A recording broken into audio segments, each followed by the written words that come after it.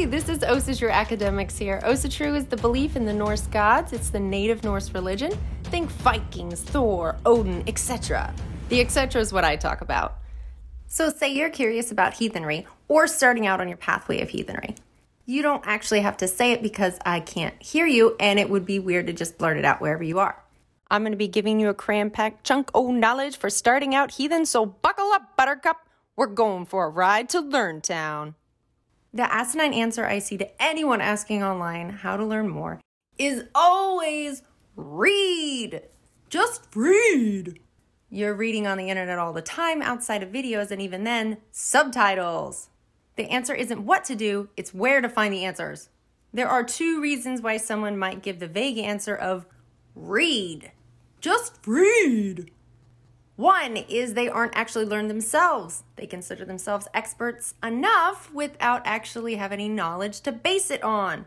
They can't help you because they don't know themselves and because social media is a delightful den of argumentative egomaniacs. They put in their worthless 2 cents.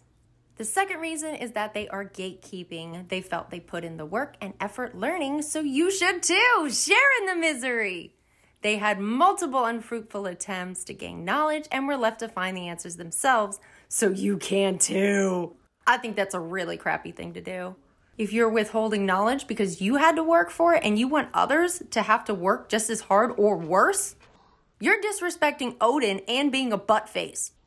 Odin cut out his eye without anesthesia and traded his eyeball to learn about the runes. Did he demand others do the same? No. Where would humanity be if he did? We'd all be like Cyclopses running around with one eye. He earned the right to share it, not to hoard it. Knowledge isn't your own. You don't own knowledge. You're just a vessel for it to pass through. You were taught how to read and how to add. You did nothing to earn that knowledge. Could you imagine a first grade teacher telling the students that they have to learn reading the hard way because they did and slap a dictionary down in front of them? That's just stupid. So I actually want to help you have a starting point to learn more. If you were hoping it didn't involve reading, it does. The reason that it's better to read a text yourself than have someone else summarize it is because you aren't the same person who's summarizing it. You might find a different detail important. You might find a different moral in the story. You'll miss that if you have someone tell you what they got out of it. You'll only be hearing their biased interpretation rather than letting the text teach you. What to read and what to avoid reading. Let's start with avoid because that's more important actually. Just because you can make a post, an account, a video, a website, whatever, doesn't mean that you know what you're speaking about. It only proves that you can make a post, an account, a video, a website, a whatever. The internet is full of people who, quote, learned what they know from summarized content. They never check the source and believe it at face value. If I learned what I know about pottery from someone who only heard about pottery, from someone who only heard about pottery, what I know is so diluted that it's just shards of information. The same is true for any topic. The sources aren't filtered through 21st century minds before reaching you. Challenge yourself to only learn pure truth. Again, challenge yourself to only learn pure truth. It takes self-control.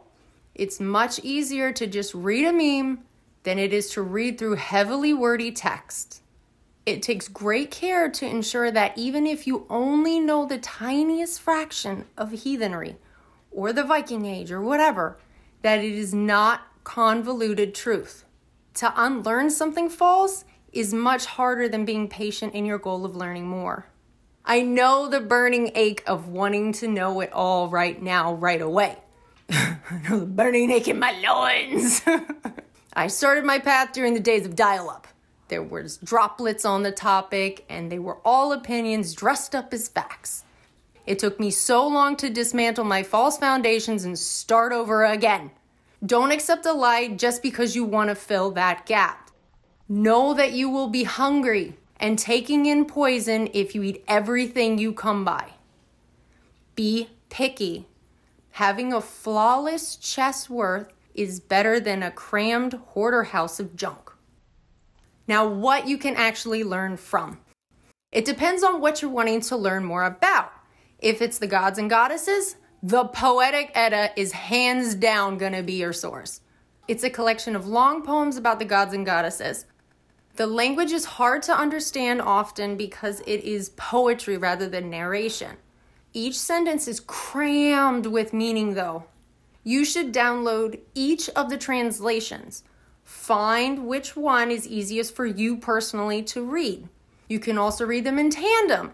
Read a paragraph or sentence, then read a different translation and see how they differ and what's same of the exact same paragraph. The truth is in the similarities. Amazon and tons of other websites have physical copies as well. Before you buy a book, though, try out a few translations online to see which one works best for you before you buy whichever translation pops up first. Be sure to keep a notebook on what you read or write notes in your book if you have a physical copy. If you find something interesting, scribble down what it was and date it. Doesn't have to be pretty, doesn't have to be perfect. It's for your eyes only. Write down why it was interesting to you. It's really helpful to go back and look and remember stuff. Oh yeah, that was pretty cool.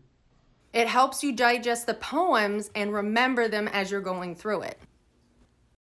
Please do not, please do not confuse the Prose Edda with the Poetic Edda. Prose, bad. Poetic, very good. Again. Prose, bad. Poetic, very good. They aren't the same. Avoid the Prose Edda despite it being easier to read. After you read through all of the poetic, then you could come back and read through the prose and kind of see where you can sift and pick apart and see what's just kind of embellished by the Christian propaganda monk who wrote it.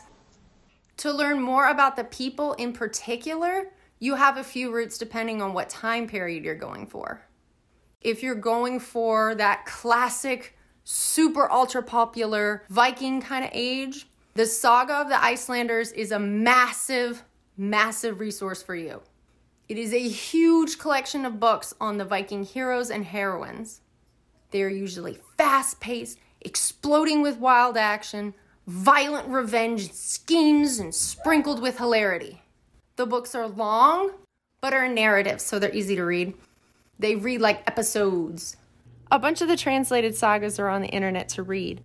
One great source is SagaDB, like database.org. Make sure it's .org or it's just some crummy other website. It has a bunch of sagas in different translations for free! Yay, free!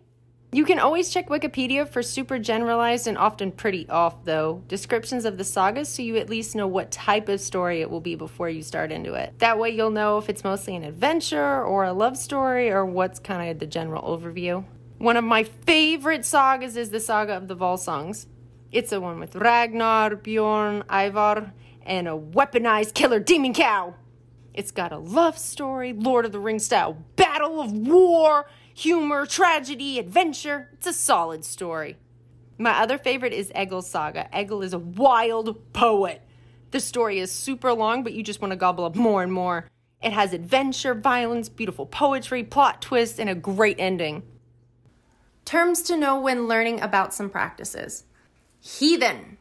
Though most people use it today to mean like a wild person or even a godless person, it was a derogatory term.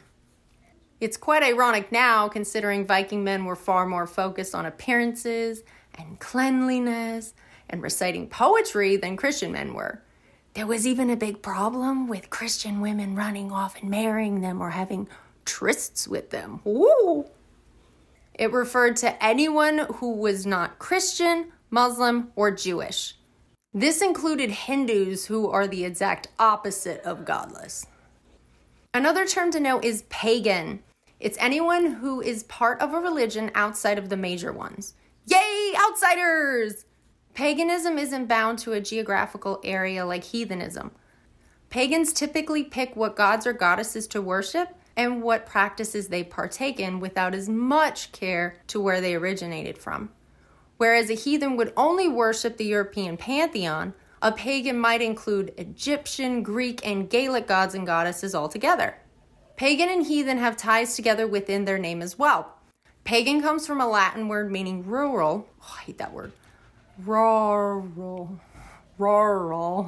Oh.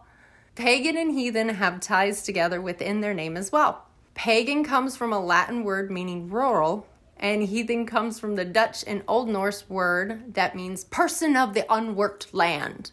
It's the people who lived outside of the Christian cities working the fields. They both were used like redneck used to be a derogatory term.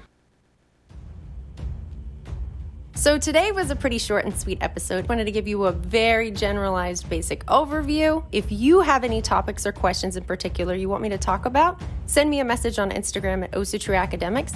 And hey, it makes both of our lives easier if I don't have to guess what you want to learn about and you get to learn more quickly. Subscribe so you don't have to spend time checking to see if I made your episode yet. Plus, you get to learn others' answers too. Win, win, win! Triple win for the win! Now for today's related quote to ponder. It comes from Chapter 7 of Vatnsdæla Saga. There is more honor in gathering little by little than reaching for the sky and ending up flat on your face. Till next time.